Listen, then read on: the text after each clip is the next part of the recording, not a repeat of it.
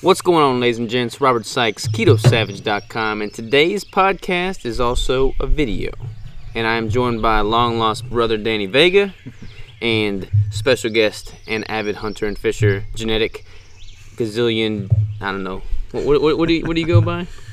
Mastermind. Who knows? The man, Dr. Anthony J. We're at the Sykes Farms. We got the beautiful river behind us. This is my idea of the perfect podcast video studio setup.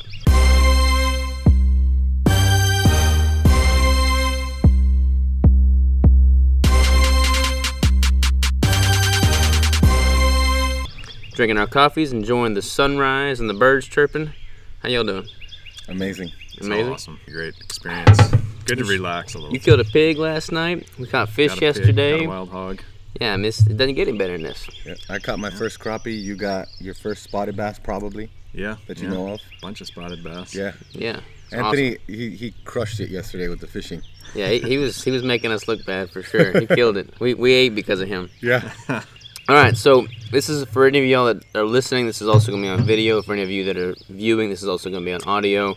And basically, you've analyzed both of our raw genetic data, and we're going to go over what those different data points mean, what we can learn from it, how we can apply it to our lives. Just want to dive in? Yeah, and I'll try and simplify it. So I do DNA consulting. I have a consulting company, and you know the main goal for me, I'm not really interested in what your eye color is, you know, like what your taste buds are doing with cilantro, the mosquito bite size, right? Some of these silly things that a lot of times are on the 23andMe reports and whatnot. I'm interested in diving in further, but, you know, really understanding, what your genetic issues are in terms of your diet, in terms of your training, in terms of your sleep, in terms of whatever I find, detox, and then how can we fix them? That's the big thing.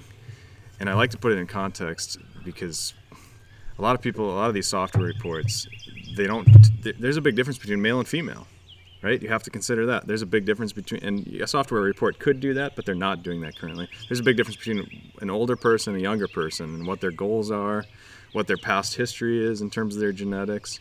You know, if you've got like a risk for thyroid problems and you've already had your thyroid gland removed or something real extreme, like that should be a big factor in the way I'm thinking about your DNA and what we should do about it, right? So all of those things kind of come into play. I mean, you're a bodybuilder, Robert. That's a factor. Danny. I'm just kidding. He's a beast. You're just a general beast. Hong Kong over here. Right, but, you know, I'm thinking about goals. In fact, I usually ask people, what are your goals? What's your past health issues? That sort of thing, so I can actually understand that and put it in context. But for today, it's tricky because I'm analyzing two at the same time, so we're juggling a little bit. It's like playing two games of chess at the same time. But I think we should start with the brain because it's an easy place to start to have it pulled up. Yeah. And you're going to tell me that I'm smarter than Danny, right? That's what you're going to tell me? You guys both have awesome genetics in terms of mental health and longevity. I kind of lump the two together because obviously if you get early onset Alzheimer's or something, you have a longevity issue, and it's just a convenient way for me to categorize it. But I mean, both of you guys have exceptional genetics in terms of your brains, and it starts with ApoE. You guys have both heard of ApoE. I'm sure your audience has as well. ApoE is a cholesterol and DHA transporter, and it's super important because a lot of people don't realize how important DHA is for your brain, just functionally. I mean, there's so much bad press around cholesterol that people get lost in this idea that cholesterol bad, right? And they don't think, oh wait, my brain is mostly cholesterol. If you dehydrate that thing and you weigh out the different components, I mean, literally about a third of your brain is cholesterol. And and ApoE, this gene, is, like I say, critically important for moving that cholesterol around in your brain. So it's a big Alzheimer's risk. If you've got a plus ApoE4, meaning you've got the bad version for ApoE4 from both of your parents, right? You have literally a 70% chance of getting Alzheimer's. Wow. So it's plus ApoE4. ApoE4. So there's different versions, right? So there's ApoA, there's ApoB, there's ApoC. Obviously, there's ApoE. Mm-hmm. These are all different cholesterol transporters because cholesterol floats on water. right? So you can't get it in your blood unless you have these big balls of protein that can move it around your blood. ApoE is just one of those. And then, of course, there's ApoE2, there's ApoE3, there's ApoE4. The best version is ApoE3. Mm-hmm. And I should actually step back and even, just for background, say, in your cells, you've got 2 copies of DNA. One from your mother, one from your father. Except your egg and sperm cells. It's kind of an interesting way to think about this. Egg and sperm cells only have 1 copy of DNA. Did you know that? No, so it's a 50-50 either yeah, way? Yeah, so it can have either copy of your DNA. Okay. And it can kind of mix and match. And then when the egg and sperm cell unite, you got 2 copies. Does that make sense? Mm-hmm. Yeah. So that's where you get the whole 2 copies of DNA in every cell in your body. And then, so that's why we're looking at quote unquote plus minus meaning normal, right? Right. Like most people have a quote unquote minus. It's an arbitrary thing to say, but that's what that would mean. Plus would mean you've got a bad version from your mother, a bad version of the gene from your father. Does that make sense so far? Yep. I don't want to get too far in and then realize I didn't explain No, that's the good. background, the basis. Yep. So with you guys you've both got ApoE3, 3/3, meaning minus, meaning the best version you can have. Awesome. Meaning you don't have these early onset Alzheimer's risks and things like that. And I also check for a couple other categories because cholesterol is not the only thing that's going to give rise to Alzheimer's risk. Right? And by the way, if you happen to have ApoE4, you're watching this and you know your 23andMe data, you've done this, you should definitely take DHA every day, probably 2 or 3 grams, preferably phospholipid form, triglyceride form, something like that, like fish eggs, or some supplement that's high quality DHA. Well, what constitutes high quality? Because there's a lot of misconception around that. Yeah, well, DHA is easily oxidized. It has double bonds. It's polyunsaturated, meaning there's places that are, that have double bonds. Ripe for rust, right? So, again, if you've got the 4/4, you definitely want to be in on the DHA. Honestly, I like to see people eating plenty of cholesterol, egg yolks, things like that with the DHA, with the ApoE4. But again, you guys don't have it, so I don't want to spend too much time on it. Another category, so the cholesterol is a category. Another category I look at is sugar, right? How does your brain deal with sugar? If you've got diabetes, you have a 3-fold increased risk of getting Alzheimer's. There's clearly a connection between how your brain deals with carbs and your brain function. Mm-hmm. Right? And you guys also have a good version of a gene called FOXO3, FOXO3. Oh, yeah. It's basically how does your brain deal with sugar. I mean, FOXO3 is a master regulator, quote unquote. It's involved in a lot of different things. But what I use it for in the brain is a metric for how your brain handles sugar. You guys both do exceptionally well. And that's associated with increased longevity. So that's one of the big genes that you look for in terms of people that are going to live to 100 and predicting that. Yeah. Right? Okay. FOXO3. And again, you guys have good versions of that. So that's another category. Check, boom, you're good. Mm-hmm. And that's distinct from how your body deals with carbs, right? Like some people, their brain can handle carbs pretty well, but then below the neck, terrible. They get diabetes, they have insulin resistance, all that. It's kind of a separate topic. I have a question though. This seems relevant. Like when part of the reason why people have insulin resistance, and it's like, for instance, something like gluten. Gluten can cause insulin resistance, and it can also cause leaky gut. So I would assume it wouldn't matter as much how we deal with it genetically if things are leaking out of the gut and going up and crossing the blood-brain barrier. Correct. Right? Yeah, if you've got some food sensitivity and you're not meticulous about being cautious with those foods, you're risking your brain health and you're risking your pancreas, your muscle, your adipocytes, your fat cells, just your overall body health for sure. Mm-hmm. Yeah, that's a good point. And another category, so we talked cholesterol, we talked sugar, right? Another category I think about when I'm thinking about the brain, in terms of Alzheimer's at least, is heavy metals. Oh yeah. So I try and figure out how does your brain deal with heavy metals, because there's clearly a connection with Alzheimer's. Not a lot of people have that risk, but if you do, I'm worried about aluminums. They bioaccumulate, That's one of these issues that people overlook, because a lot of times in scientific studies they test something like aluminum or heavy metals, and they find the quote-unquote toxicity, but then the study's over and then that's it. But they don't realize there's buildup that's going on over time that accumulation can cause damage. So I'm looking at genes like transferrin, it's called TF, for example, and some other heavy metal related genes. And Robert, yours are awesome in this regard, but Danny, this is where you're struggling. Yeah. So it's not necessarily a bad thing. It just means you've got to be careful with heavy metals, aluminum, cadmium, cobalt, chromium, whatever, mercury, and just be aware that even iron, in fact, transferrin, the gene, is directly related to iron.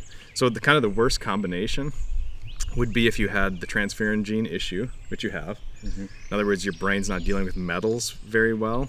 They tend to accumulate a little bit easier.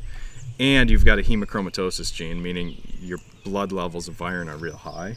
That's a bad combo because that's something you really want to watch, right? And that also leads to diabetes too, right? With the hemochromatosis, there's a big link with the iron and the... It's connected, yeah.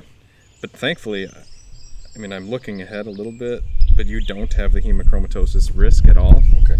Now, Robert, you did have the carrier gene for hemochromatosis, so you don't have the plus, but you've got a plus minus. Mm-hmm. So they call that a carrier, meaning, if your wife also has it, your kids could have it, that sort of thing. And that's not a really big problem. It just means you want to keep an eye on your iron. Even at plus minus, usually you are higher on your ferritin and your iron. It's not over the range usually, it's right up on the top of the range, and that's risky because having high iron is oxidative. It's just like pipes, just like we were talking about before. And that's risky for a whole host of things, mostly your blood vessel health, including your brain health. Your brain has plumbing too. Mm-hmm. So for you, not a huge concern, especially because you don't have the Alzheimer's risk gene relating to iron like Danny does. So you guys are it's still a good situation here because, yeah, you've got this risk, but you can easily mitigate it. You're probably not ingesting a lot of heavy metals. We don't need to go out of our way to eat iron, basically. Yeah. So, exactly. So, again, awesome. You guys are awesome in this regard. And then nothing too crazy other than that came up in my genetic screen. The only one I want to point out was for Danny, you've got longer telomeres genetically. So you have plus for long telomeres. You get that with the genetics? I didn't know that. Yeah. Wow, okay. Yep, and it's That's very a good predictive. thing. It's very predictive, yeah. And you did not have that. No, don't. But you can help your telomeres. Mostly the gene utilizes zinc. Mm-hmm. So for you, I would say, as you age, zinc is Taking more of more a zinc. priority to keep your DNA longer. So just for your audience, and they probably know this, so I'll be real brief, but your DNA literally shrinks as you age. You can take a child's DNA, you can take an 80-year-old's DNA, and you can look at them and you can tell which one came from the child and which one came from the 80-year-old just based on the length of the DNA because it physically shortens. So you want to have longer DNA. That's an indicator of biological health, cellular longevity, that sort of thing. So Danny has an advantage just based on his genetics for telomere length plus. And the telo years is just taking that and putting a number on it and saying like, okay, the shorter they get, the older you are, I guess physically, according to your genetics. According to your cells. Exactly. Okay. And telo years, they use your blood cells. So that's another interesting thing is your brain telomeres are going to be different than your skin telomeres. Like, for example, maybe you're out in the sun, you're just getting fried all the time. Your telomeres in your skin are going to be really short, and that may or may not impact the rest of your body. So sometimes when you study these things, it can be kind of messy because different research groups are taking different samples from different areas of people's bodies, right? Like if I took if we lifted up your shirt and took a skin sample and we measured your telomeres, and then I took it from your arm or even your hand, which is more exposed to sun, you can see how there might be variation even within your own body. So that's why they say telo years is not that accurate because it's... Some people do. Too many variables. I think it's pretty accurate because they're taking blood and they've done a lot of really good, validation on that. Okay. But it can be a little bit iffy, right? But it's the best you can do. I think it's a good. I think it's a great test personally. And that's true of every scientific study, just so people know. I mean, you can be picky and you can criticize literally any test. You can criticize blood glucose tests. Yeah, you can find what you want to look for or not look for. And how much variation Yeah. and what timing you should have. You know, I mean, there's definitely flaws on literally every scientific analysis, and so it's good to be aware of those, but I wouldn't overemphasize them and say like the telomeres test is useless. You know, there's a time and place, and I actually appreciate it. But again, that's pretty much it in terms of longevity and mental health. I also look at the sirtuin gene, you know, and that's one that's really hot right now because people are talking about resveratrol. And by the way, I'm not a big fan of resveratrol. It's an estrogen. It can act like estrogen, so it has a lot of benefits. It also has estrogenic impacts. There's other ways to activate sirtuin without activating the estrogen system. Now, when people drink wine, for instance, for the resveratrol, is that at a high enough dosage? No. Not to really not to do mitigate anything. Yeah. And the reason I also like to check sirtuin is because sirtuin is a gene that indicates how your body responds to resveratrol. So one of the reasons resveratrol and some of these other compounds like curcumin and things are really beneficial is they activate this sirtuin. In specific people more than others. Exactly. Right? Yeah. So for some people with sirtuin gene issues, which you guys don't have, it's just another gene I'm looking at, and I'm thinking, if you've got problems with that, let's supplement something, let's pull that lever, and let's increase your longevity in a targeted way. But don't just buy resveratrol in bulk if you've got great genetics on your sirtuin gene, because it's probably not going to do anything. You're going to spend hundreds of dollars per year for expensive urine down the toilet. Yeah. And the I'm trying to think I had a question on that because so what is the marker that people are looking at to judge how the curcumin, for instance, would help? Are they looking at a genetic marker? Are they looking at an epigenetic marker? It's a great question. That's a complicated question. Because like they say curcumin's anti-inflammatory, for instance, and then when you look at it, it doesn't seem to be absorbed for those benefits.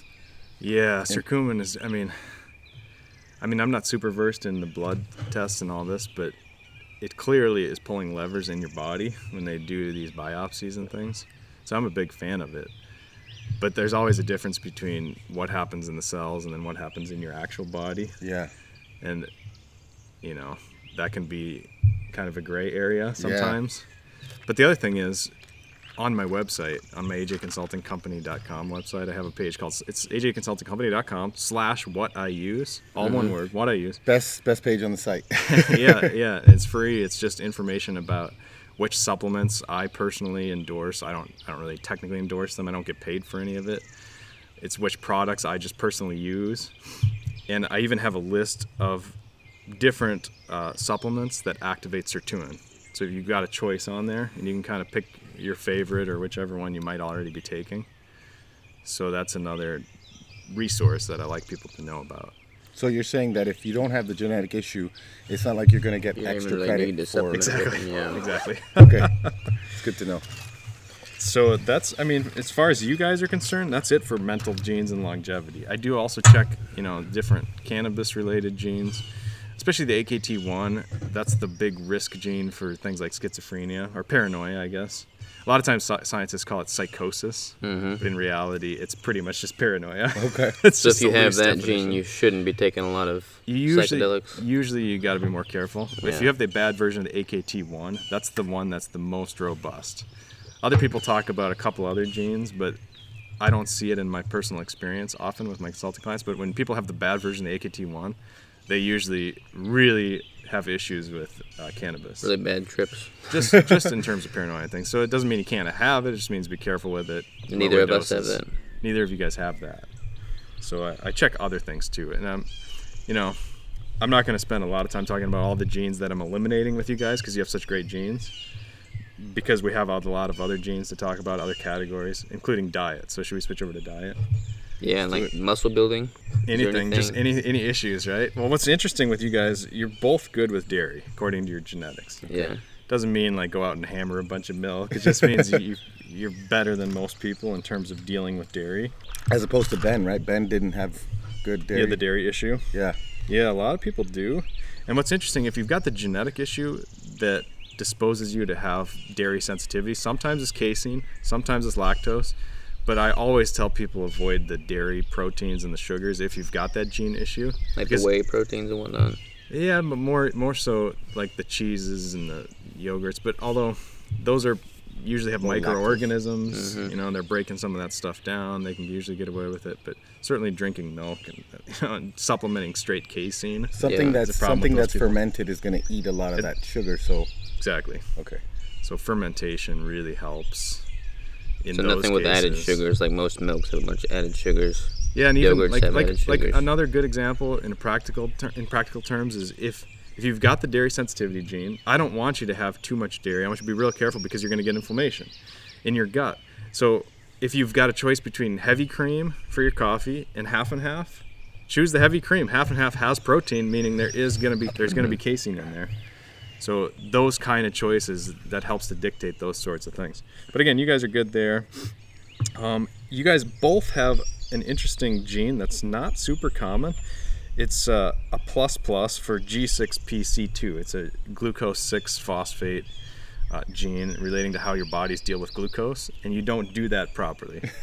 So We don't do it properly? You don't do it as well as the average person, and that's actually fairly rare. And it's funny, you both are beasts, and you both have that same gene. We both have really issue, good and you blood sugar. both do a lot of keto and all Yeah. this. So I feel like you're high responders to keto, which is great. And you know, and the other thing is, if you've got glucose, it gets broken down into 2 pyruvates. It gets basically split in half, and then there's 2 pyruvates in your cell, and then that gets shuttled into the mitochondria, and then it gets, you know, put into the citric acid cycle and all this, and you get 30 ATPs out of that, right? So you get a couple ATPs outside of the mitochondria, and then you can make lactic acid, or you can shuttle the pyruvate into the mitochondria and make tons of ATP, right, with the mitochondria and with oxygen. But stepping way up on that whole process, just starting with glucose, the very first step is to tag it with a phosphate, glucose 6-phosphate at position 6, right? Mm-hmm. You guys have problems with that very first step. What's interesting is fructose feeds into this whole cycle of, you know, breaking down glucose, and fructose kind of, it jumps in, you know? It's like if you're on the interstate, you can jump in, you got this huge traffic jam at exit 1, 2, and 3. You know, you guys can jump in with fructose at exit 4 or 5 and come onto the interstate ahead of the traffic jam.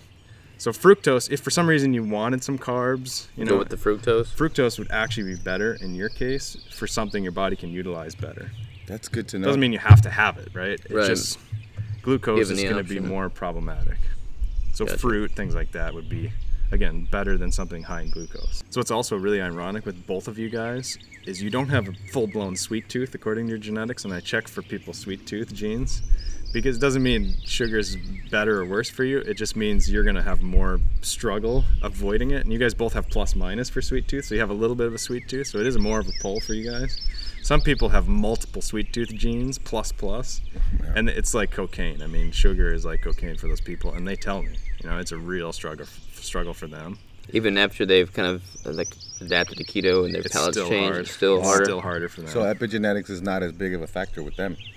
It's Not as big, yeah. Wow. Yeah. And that doesn't address whether sugar is good or bad. It just addresses how your brain handles the feeling of sugar, of having sugar, So that it's the difference addictive between property. being like an abstainer versus like a limiter. You'd have to Good be point. an Yeah. abstainer. Yeah, It yeah. explains our nut butter issues. Yes. So talking just to Danny specifically for a minute, you have a higher frequency of AFib. I don't know if you've ever had my like dad heart has it. palpitations. Yeah, My dad. I've he must never have- had it to my knowledge, but my dad has had electrical issues, and keto has improved that. He was on Sodalol, which is like for AFib, Yeah, and he used to have really bad AFib, yeah. and it's gone. Yeah, so you got the gene from him. You have a plus, so Oh, wow. your mother at least carries it as well. But the gene, it's called PPRX1. It's a creatine kinase related gene. So creatine is actually really important for you to prevent AFib and heart problems, and your dad as well. I'm gonna get back on that then. And that's probably why your dad does better on keto, because keto is, you know, you're not burning sugar. Your heart actually prefers to burn fat. I don't know if you knew this. So like if you have heart cells in a dish and you give them proteins, carbs, and fat, it'll actually preferentially burn fat. Wow. Whereas your brain, if you do the same thing with your brain, it'll preferentially burn carbs. What if they've never tested ketones, but I would assume that ketones, they would prefer ketones over. Probably. But you can't Yeah. do In the that 'cause brain? then You could do that. You could isolate. think that Instead, would- you could replace fat with just the ketones. the thing is, ethically, I don't know. No, I'm just talking about in dishes. Oh, right? okay. Like what you do is you just isolate certain populations of cells. So the immune system is really unique in this regard too, and this goes back to the whole mTOR rapamycin thing. If you take the immune cells and you put those in a dish, and you add proteins, carbs, and fats, and which ones do the immune cells burn? They burn protein. They prefer protein. Wow. So if you're super low on protein for too long, your immune system starts to struggle, like sputter out. You know. That would explain why a lot of competitors that are, like last month of the competition with really low protein are more susceptible to being sick. Yeah.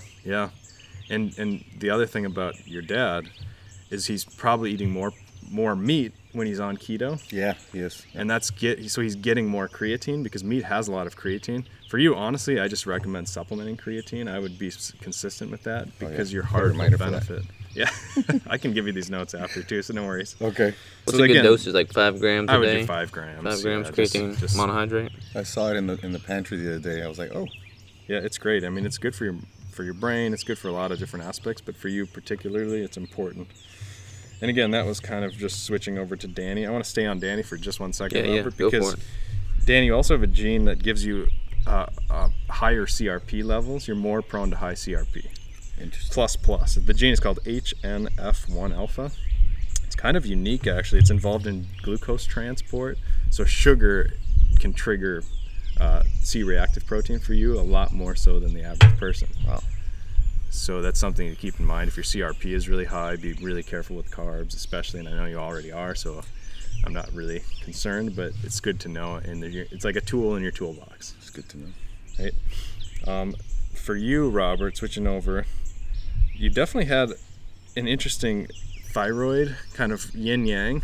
You had like a risk for autoimmune thyroid, but then you had a protective gene that protects against autoimmune thyroid. So I'm not super worried about your thyroid, but it came up on my screen. Is So one maybe family more likely than members the other? might- Like, does one have more strength? Probably, but I don't know how to interpret it. You know, there's not enough studies. The problem with these genetic studies is they're just taking mixed bags of populations and then whatever comes out on top. You know, so you have to have a really substantial difference to come out on top of a mixed bag. Yeah. You know, and they find these things. I mean, but in terms of the interactions, it's almost impossible to predict, especially because you're probably getting your iodine, your seafood. Some people, the next person's probably not. So I that's need a to get more variable, than I things do. like that. Crystal And doesn't like stress. seafood, so I don't get as much seafood as I like. We did yesterday. Oh Yeah, man, yeah. We did. The other thing that you guys, let me see if you both had it, I can't remember. No, this is just specific to Robert, but you definitely had some weaker gut lining issues. So you have a tendency to have a weaker gut lining. The gene is called ATG16L1. It just has to do with how thick your epithelial cells are lining your gut. It disposes you to Crohn's disease. I'm not worried about that with you. For the average American, I might be worried, but for you, because you had a couple pluses on the same gene, but for you, it's just more of a long-term risk. Like, for example, if you had a choice between white rice and brown rice, you choose white rice because brown rice has the husk, it's harsher on your intestinal lining. You see? Yeah. Things like that would be how you would approach that problem. So, from like a gut microbiome standpoint, is there anything that I need to be supplementing or consuming to, or is that I don't even think so. totally outside the equation? No, it's inside for sure. Yeah, because those microorganisms, they secrete different mucuses and they help. glutamine? It's symbiotic. Yeah, you could do glutamine. I mean, I have a lot of different supplements on the what I use page, like for example, prebiotics, where you feed the microbiome. That would help. I mean, the biggest thing is just avoid those harsh, things like husks and hulls and And fibers that are really When I raw. eat sunflower seeds, which I don't do often, I just eat the whole thing. Like, Oh, I yeah? just eat the husk and all. Once he- Probably not a good once he idea. gets a little older, that's Yeah. not happening. All right. So yeah, and it's one of those things it's probably not going to play that big of a role with you because you're eating substantially healthier than the average person too. But other than that, I mean, you guys had really good genetics in terms of diet and food relating issues. I did some genetic tests, and they said that I was less likely to be able to absorb fat and use That's fat your as a fuel FTO source. gene. So yeah, Is a that lot of people talk about that. You had a plus minus a couple spots on your FTO gene. The gene is called fat transfer obesity. Mhm. And obviously related to obesity risk, but I don't think that's true. Like, I find a lot of people that have the FTO gene issue, they can have worse version than you, plus versions.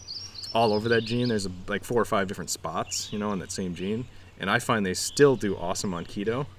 So I personally am not on board with that idea, that interpretation. But what I do find, and I know I rag on cold showers on my YouTube channel, and I have a reputation, like that's the one video people don't like that I made, is basically complaining about cold showers being not that well validated in scientific research. Saunas, awesome, super validated in scientific studies. Cold showers, actually pretty neutral in terms of health benefits, but I mean mental benefits, you know, that sort of thing. I'm even getting flack just for saying it right here with you. But the FTO gene, if you've got problems with your FTO gene, and you don't have major problems, you have plus minus, right? But if you've got plus, you got 2 bad versions from both parents, then I do see cold showers being a lot more beneficial. Just in my experience, because that gene, the fat transfer obesity gene, it's involved in white fat being converted to brown fat. So when we're babies, we have a bunch of this stuff called brown fat. It's brown in color because it's loaded with mitochondria. And so it's actually healthy. So it's exactly like running your car and just spinning your wheels, not going anywhere. The brown fat just basically burns energy for heat, and doesn't create a bunch of fat. You know, it's not storing a bunch of fat. So in reality, brown fat is super healthy metabolically. It's healthy for your metabolism. And this FTO gene is involved in converting white fat over to brown. So it's involved in metabolism. It just acts like brown, but it doesn't turn into brown. Correct. And okay. I rotated when I was doing my PhD way back. I rotated in a lab with a guy. His name is Stephen Farmer. He was on my thesis committee and everything, and that's all he studies, full-time research on beige fat, it's called. So it's an intermediate between white and brown fat. And of course, he was looking to develop drugs to basically initiate that process. They're looking at that for diabetes now. Yeah. It's a target, but it's going to have side effects. There's always going to be issues artificially manipulating, I think. But with me being a plus minus, like what I see a measurable improvement if I incorporate more cold showers? Yes. Okay. That's the one. That's basically going to increase my fats metabolism? Correct. Exactly. Throw that into my next competition prep. Take some cold showers. I don't have that issue, man. I don't have the issue. I'm always hot. Yeah. And you know, and again with the plus minus, not as strong. If you were plus, you'd be like, cold showers are unbelievable for my metabolism. You'd feel it. And again, that's pretty rare. So there are people that hate me on YouTube because I talk about cold showers not really being that beneficial. But usually those are people with the bad version of the FTO gene. So they do really feel benefits. But it's so rare. I try and generalize sometimes on my YouTube, and it's probably too much. You know, there are specific cases where I actually do think cold showers are good, and you're more in that direction.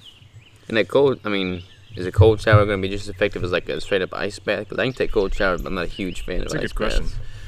Ice baths are going to be better, but here's the ultimate. The ultimate is cryo. There's no question cryo, super well validated in the science. So as much as cold showers and ice baths and things are real weak in terms of science, the benefits are a lot weaker than people give really weak, you know, like even in terms of decreasing inflammation, all kinds of metabolic differences, there's really nothing there.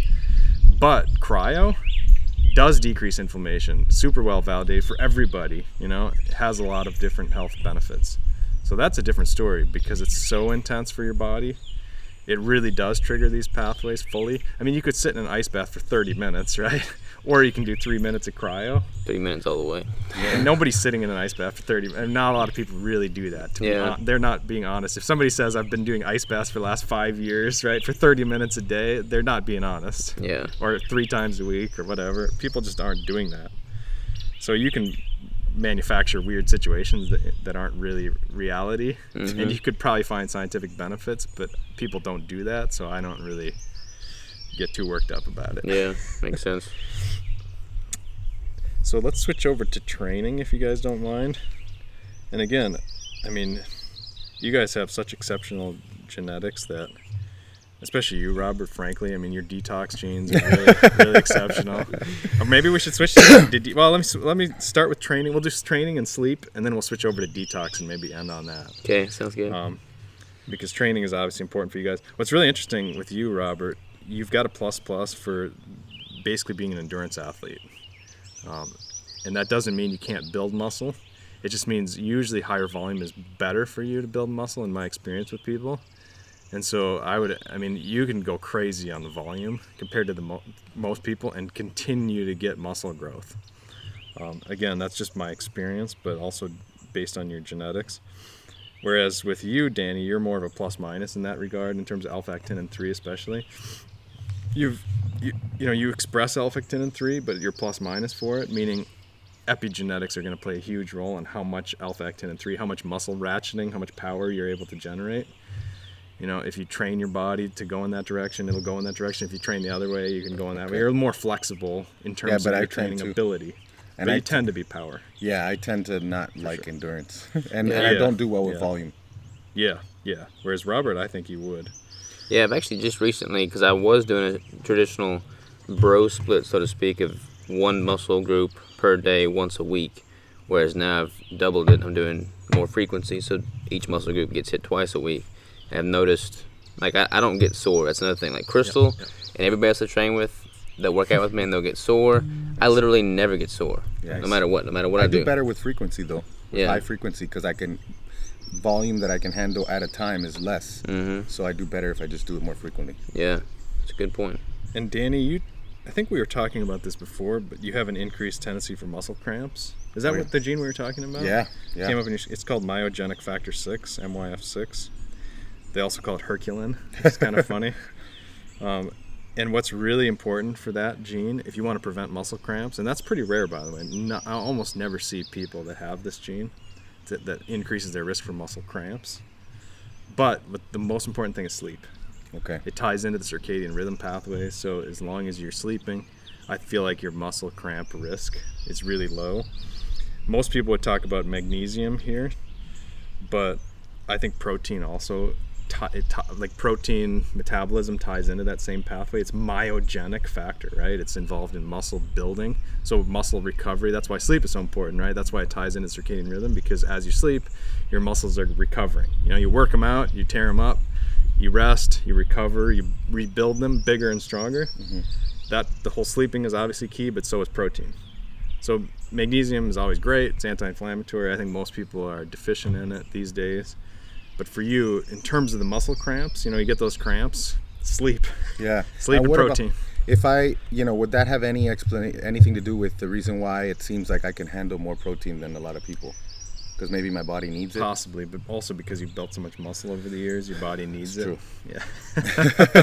It's true. Humble brag. That's true. I'm just huge, y'all. It's all good. And the other thing about Danny that relative to Robert is probably the biggest overarching risk you have is rheumatoid arthritis in terms of long-term strategies that you want to avoid. Obviously, you don't have it now, but you don't want to get it either. And, I specifically looked at which genes you have, and I do this for everybody, right, when I'm doing these DNA consults. And it's not like, oh, you've got a rheumatoid arthritis risk. That's not. You've got a rheumatoid arthritis risk in this gene, and this gene, and this gene, so here's what you can do about it. So okay. the main, you had a couple different pathways that were involved. So if you had rheumatoid, it wouldn't be as easy as saying, oh, it's definitely this gene, because that's the one, because you had a few. But the two big categories, one of them was HLA. It's HLA-DQA1. So they actually have this thing called HLA typing. You can actually go in and get HLA typed and discover exactly which HLA in your immune system. It's basically an immune overreactivity. Okay. And then you can figure out more precisely either how to drug it, how to deal with it with supplements, diet changes, things like that. If you had rheumatoid, even if you had a hint of it, that would be a good strategy. But another risk that you had is the gene is called ITGAV. It's related to basically angiogenesis. That's the big pathway for ITGAV.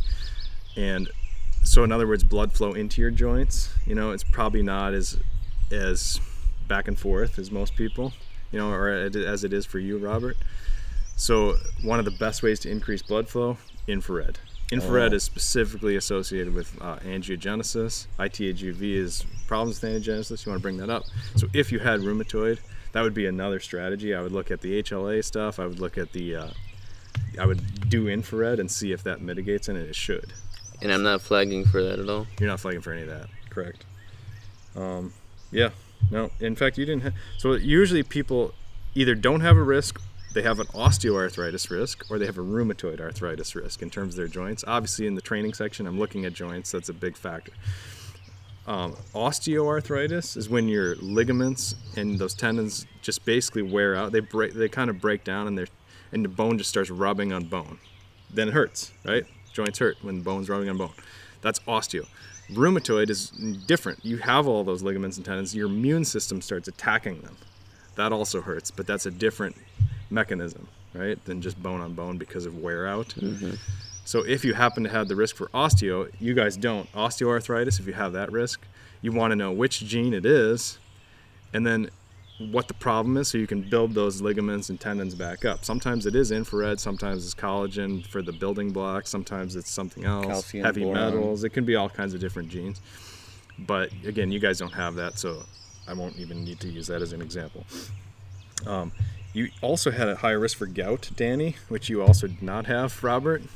Killing you right now, bro. I know. Oh, I love this though. Natural bodybuilders, you know. People are like, "Oh man, you have such good genetics." Genetics, right? And Robert, you honestly do have really rare exceptional genetics in a lot of these categories. That's good.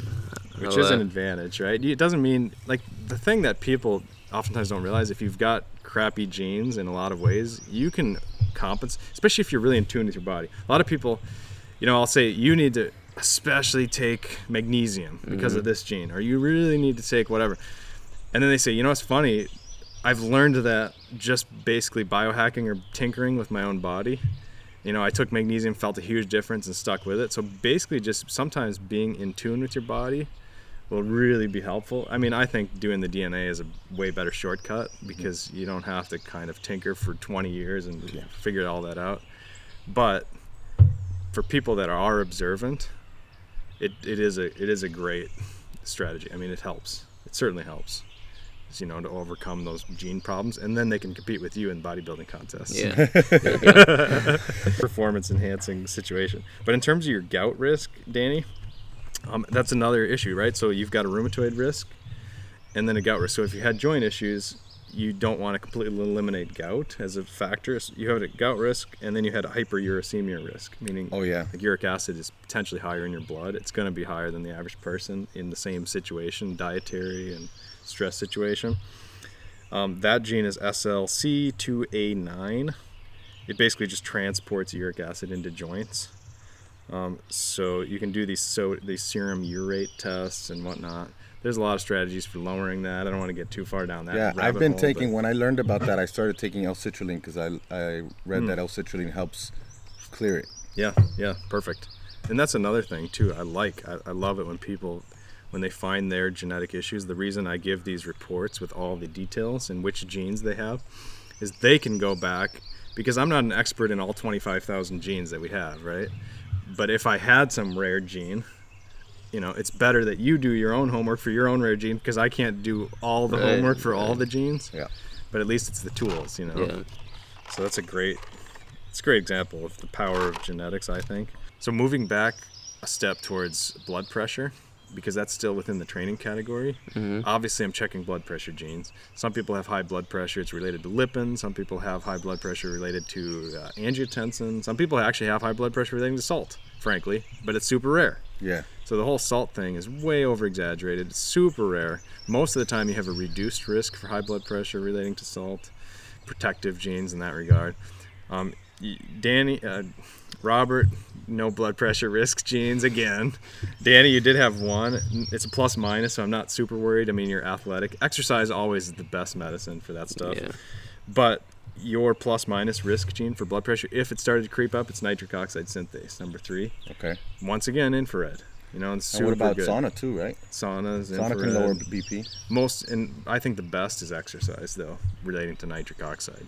You should get on that, bro. Yeah, you should start exercising. After we get off here, you have to change your lifestyle. Good call. And then, of course, I checked pain sensitivity. because some people have real high sensitivity to pain and they stop working out way before they should. I know I have that gene. Yeah, no, yours is normal. Oh, really? I thought I had a you guys lower. are both normal.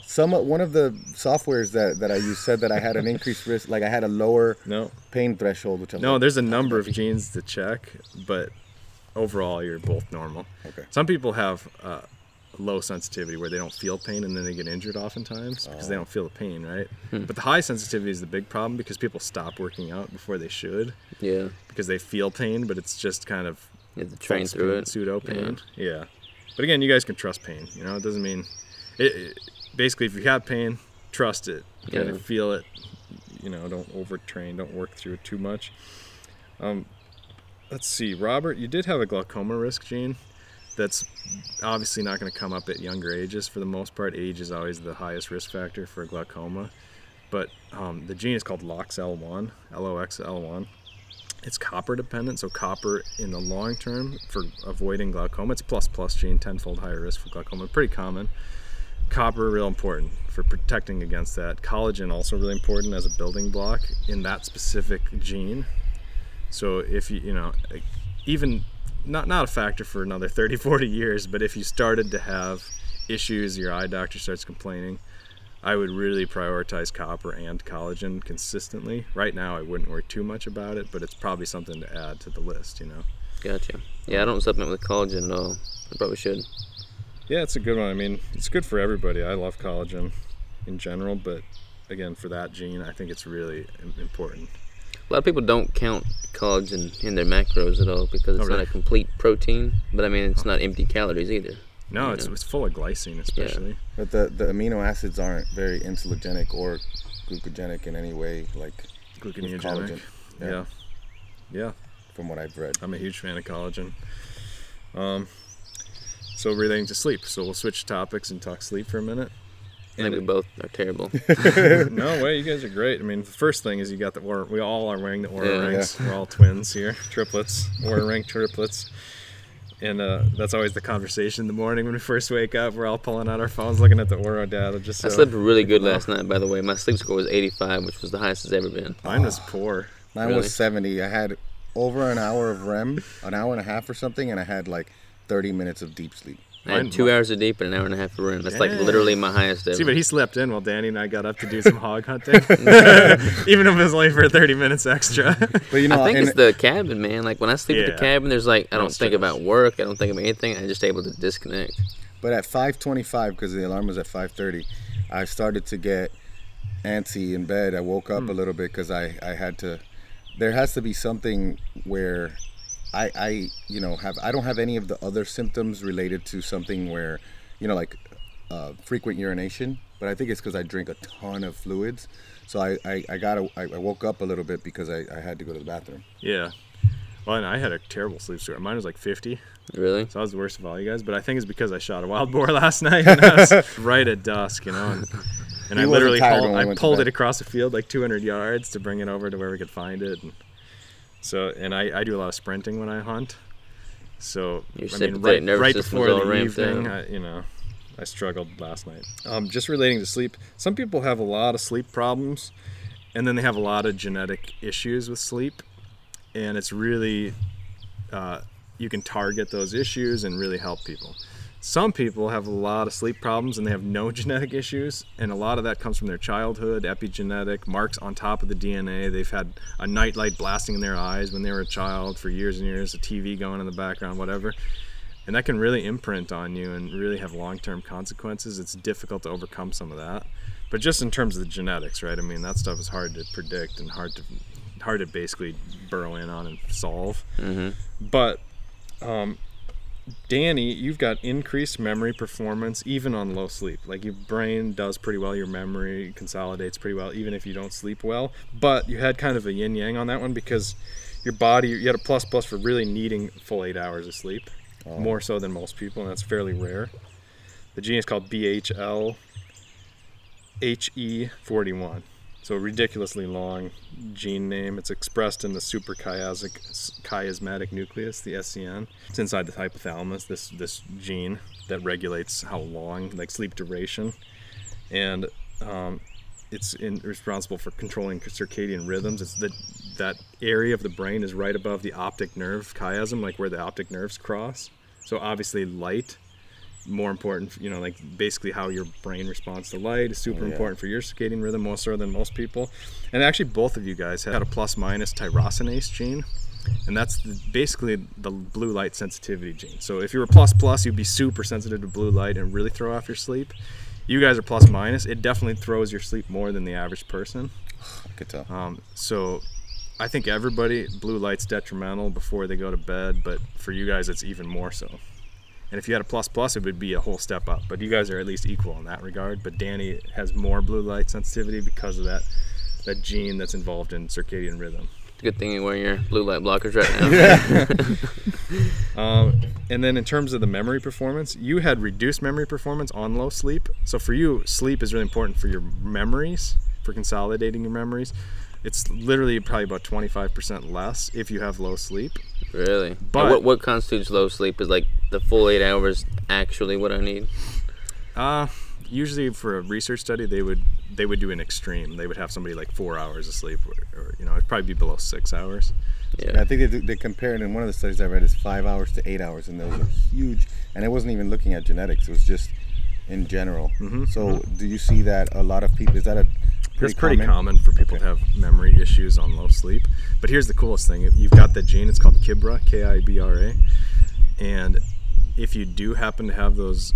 A day where you need your memory to work, which is probably all the time, but you know, and you get really poor sleep or low sleep, nicotine actually cuts that one off at the knees. It's like a targeted supplement that they've shown to increase KIBRA, so it targets that specific thing. So I should get some nicotine gum. Nicotine gum. Dude, I got some in the car. I'll give you some. It's a good hack just for that situation. Right? See, like I gave up gum, man. I don't know if I could go back to chewing gum. Like I was addicted to it. They got patches. They got lozenges. Just get patches. Yeah. But again, sleep is the ultimate, right? Like you don't want to just go with nicotine all the time. It'll eventually catch up to you if you keep doing low sleep just for that, you know, that hack. But there's always that one day, right? So it's not really a long-term solution, but it's a one-day solution, I think. So have the nicotine the day where I'm taking in something that I would need to memorize. That low sleep. Yeah. If you happen to have low sleep, I mean, this happens, right? This is one of the differences between people that are awesome at test taking and poor at test taking. If all else being equal, right? I mean, some people are just, they work harder, they study more, whatever, but all else being equal, you get stressed out before your LSAT, your SAT, your MCAT, whatever. You have poor sleep, and then you still do awesome, right? And then the next guy, bad KIBRA gene, right? Poor sleep, they're taking the MCAT, they do terrible. They're 25% less, you know, that sort of thing. Wow. So those situations, nicotine is really a performance-enhancing necessity, I think, because you don't want to mess that up, right? The only other unique gene in this whole topic for Robert, you're an early riser. You're plus for being an early riser based on your period, your PER gene. It's a circadian regulator. Does it make it? It makes him like push forward in his circadian rhythm. So like he gets tired earlier too, and wakes up earlier. Yeah. And it's just more important that you follow that circadian rhythm, I think, because I was actually thinking about that this morning as I was drinking my coffee, watching the river. It's like I want to improve my sleep from what it is currently, and I'm thinking about, you know, trying to go to bed at like 8 o'clock in the evening, waking up at 3 in the morning. And you wake up at 3 anyways. Yeah. Right now. Yeah. So that's 3 to 4 usually. It's pretty extreme as it is. Yeah. But I'm thinking about getting one of those light alarm clocks where the light. That's what I use. You like it? I use an app. I love it. That's the only way. So it's just an app on your phone? Yep, it's an app on my phone. I can't remember what it's called. That would be but it gradually lights up. Yeah, I want to get that for sure. So that's kind of like simulating the sunrise. Exactly. Because, Yep. And most people would do well, because a lot of people don't know this, that especially people like us, we wake up before the sun rises. So it would probably be beneficial for us to add that, because that's with the light, it probably wouldn't get as high as simulating the sun. Right. Yeah. It'd be advantageous though, because I don't like jolting up from an alarm clock. Exactly. It's probably not optimal. For me, it's terrible. Is it? Man, that's. I don't know. Good to know, because I've always been the type that when any alarm goes off from when I was young to now, I'm just like jump right up. Yeah. Oh well, not me. Yeah, no, I jump up, but it's like not a pleasant way to jarring. rise, you know. The only time I jump up is when I'm going hunting or fishing. Yeah. Yeah, so something exciting is looming. Yeah. So I almost forgot we should talk detox. Oh, Detox. I got bad ones there. So I had to pull up. Yours is definitely more problematic than Robert's. Surprise, surprise. Yeah. In fact, Robert, you're in the upper echelon, man. Like Is you it- basically didn't. You did have the MTHFR issue. Yeah. You had a bunch of plus minuses on the MTHFR gene. And that was so the one we talked about with regards to. That's the folate. methylfolate. So Okay. like folic acid for you would be more of a problem. You want methylfolate. Gotcha. You know, Do you- because your body just doesn't deal with folic acid. You have 35% less efficiency in processing folic acid. So just get like a methylated folic Exactly, supplement and and a be good to fully go. folic acid, both of those things. Because folic acid for him would probably trigger a folate deficiency, right? And what is that coming in? Yeah, it What, would be like, what kind of foods would that be coming in? spinach. I don't That's even where it know was what discovered. spinach. MTHF, you got to So take spinach- a methylated folate supplement that comes like in the prepackaged folate that you can use. So look, so on Amazon you can search it's 5-MTHF. That's an easy way instead of typing out methylfolate. Or metafolin, they call it. That's Yeah, a sometimes. trademark name. Yep. The issue is, right, is folic acid is fake. It used to be patented. It's made in a lab. It's not found in nature, ironically enough. And your body has to convert it to methylfolate in order for you to use it. What is it used for? Making DNA. You don't make DNA out of thin air, right? It's one of the Right. building blocks for making DNA. That's why it's so important for women that are pregnant. And by the way, this is like the miscarriage gene. Women that come to me, they've had a bunch of miscarriages, they're really struggling. Almost inevitably, they've got the MTHFR gene. I mean, 90+% And of the time. spina bifida too, right? That's a big one. Yeah, if you're super deficient. But what happens is the doctors are telling everybody to take folic acid, right? And then if you don't deal with folic acid very well, like you don't, right? Or if you and you got a bunch of plus minuses. Some people have plus, like straight up, and I do personally, by the way. Wow. So I noticed a massive difference when I took it. Well, if I have any miscarriages, And- we get bigger issues. But exactly. So because you're a bodybuilder, right? Yeah. You want to be able to build up those muscles. You need to make a lot more DNA than the average person. It's more critical for you. Sleep is another big one. Like sleep, if you looked on Amazon reviews, 5-MTHF, and then you find like all 5,000 reviews for the supplement, and there's a ton of them because a lot of people use it and love it, 5-MTHF. Sleep and depression, those are the two biggest Depression ones. is a big one, yeah. And I have Just list after list of testimonials on that. plus minus, but I do notice that if we run out of folate, I'm the lower in terms of You don't have too much issue.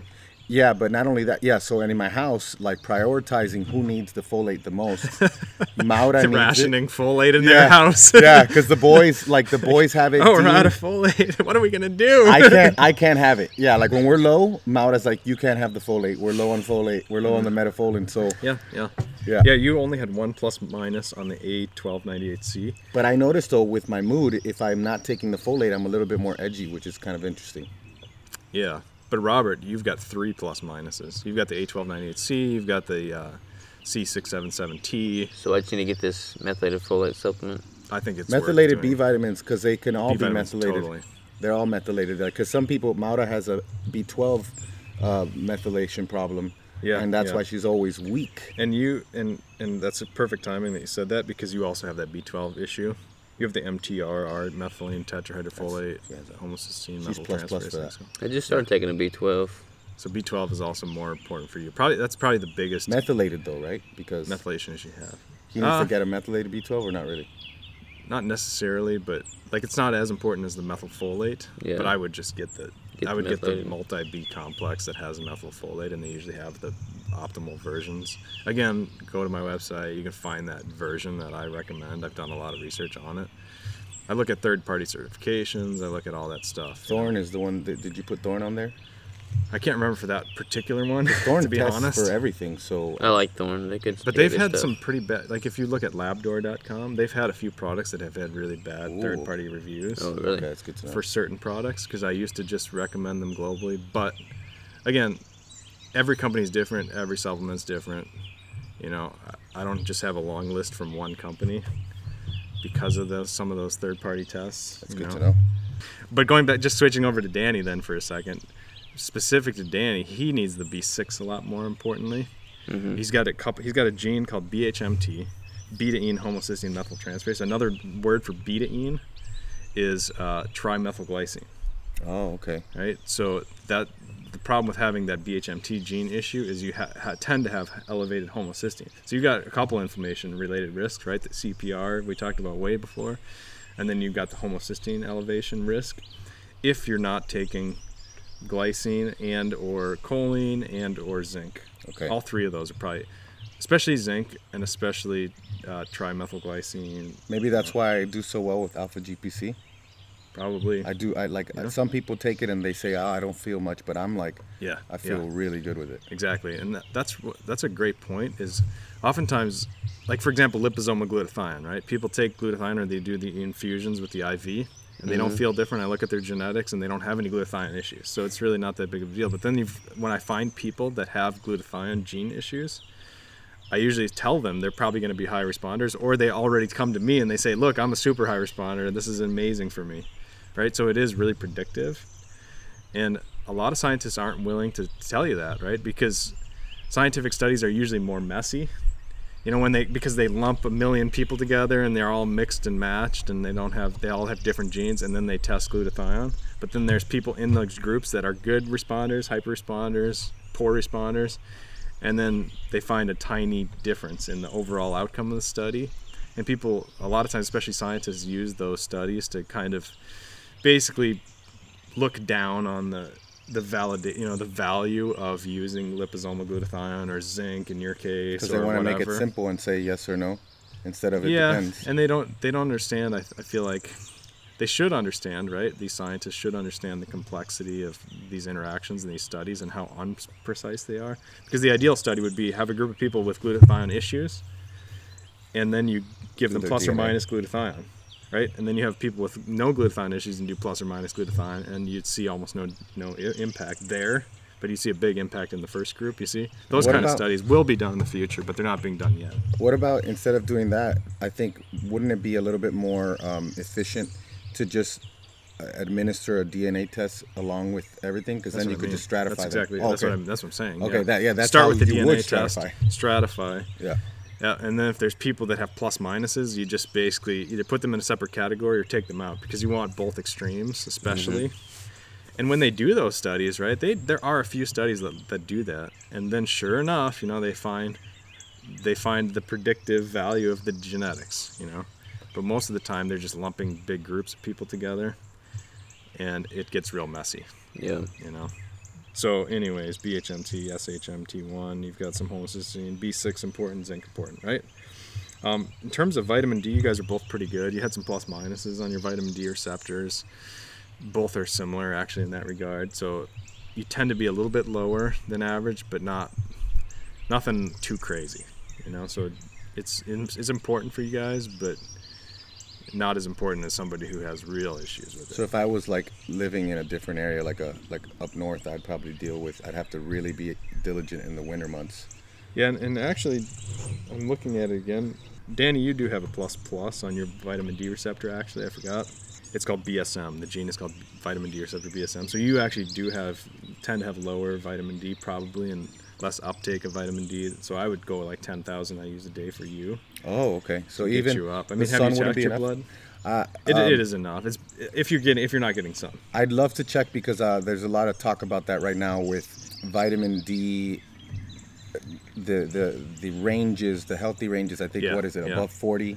Is a healthy range, but like it's so silly. I think a lot of people, there's the problem with having these intermediate ranges and calling those ideal is it's a long-term thing. It's a hormone, and it has these long-term impacts, and most of the tests are done within 6-week windows. And so they're saying, if you're 50 or if you're 70, there's no difference. Because within our 6-week window, we didn't find a difference. The problem is, after 20 years, there is a massive difference, but who is studying that, right? Right. And I mean, I just stated that as a fact. It's not been studied. You know what I mean? But I'm telling you, if you did a 20-year study on somebody who is 50 nanograms per mil or 70 nanograms per mil or 100, you'd find benefits going up. And the reason I think that, I'm really convinced of that, even without the data. And the reason that is because it's natural. I mean, people that are living around the equator in these tribes where they're living outdoors all the time, their average is 100. Wow. They get up to 120. What would be the detriments of having low vitamin D? And the average American is 30. Yeah. Okay. What about tanning beds? Tanning beds bring it up, yeah. So as long as you're not frying your skin, right, and getting all that oxidative damage and you can't recover, it's just like overtraining, right? You overdo the sun, overdo tanning beds, all that, then you're getting a whole separate set of problems. Oxidative risk. Yeah, but as long as you're doing it within reason, you're bringing up your vitamin D, you're having making a lot sure of you benefits. got to take it with K2, right? You gotta. K2 is important because it helps to make sure you don't Absorption. calcify your arteries. You're not putting calcium in your arteries. That's the problem with getting way too high, is you get too much calcium in your arteries. But again, as long as you're up, they're finding people without any supplements that just are really healthy living outside up at 100, right? Like, and it's hard to get to 100. Yeah. I know a lot of people they can take 15,000 IUs a day and they test like 2 months later and it's like a blip. They're like 70. Yeah. Oh yeah. No, it Even doesn't less. seem like it. Wow. But yeah, some people have substantial vitamin D receptor issues. Does the some people sun have a gut better issues. effect? That's my impression from what I've seen. Yeah, I always tell people, like, in the summer, don't worry too much if you're outside a lot. But if you're super, if you're cloistered and you're indoors and you're at your office all the time, so kind of play it by ear, right? How much sun you're getting, that sort of thing. But again, you guys are pretty good. Danny a little bit less so, but pretty good. The only other one, I mean, again, you guys detox really well. So that's another reason not to worry too much about the Alzheimer's, because you do pretty well with heavy metals. Your glutathione genes are really good. The only one that you have a risk for is the superoxide gene, or a problem with superoxide, whereas you have got to, of course, have a good one. Superoxide, it's called SOD2, is the gene, superoxide dismutase number 2. That's a gene involved in getting rid of these, reactive oxygen species, right? You've heard of superannual. Ross, exactly, that kind of thing. And superoxide's involved in breaking those down, and yours doesn't function optimally. Another reason to take zinc, first of all, but also to try glutathione, liposomal glutathione, because it should work better for you than it would work for Robert, for example, because glutathione is an antioxidant. It's your body's main antioxidant, right? That could probably help with the CRP issues too, right? If I found that I had high CRP. Yeah, that's a good point. So, but other than that, I think that's pretty much, the categories that I wanted to cover for you guys and compare. We could do 5 hours on this pretty easily and go really into the details, but I don't want to get too specific just to you guys so that the audience relates. Yeah, I think the main takeaway here is just that I'm more superhuman than Danny. And most of the natural bodybuilders are, unless they're really specific about, finding their genetic flaws and optimizing them. That's the only way they can compete with guys like you. Now, this is interesting though, because I never really looked into genetics. I think a lot of people, they get genetic data back and they just like throw their hands up in there and say they don't know what to do with it. Yeah.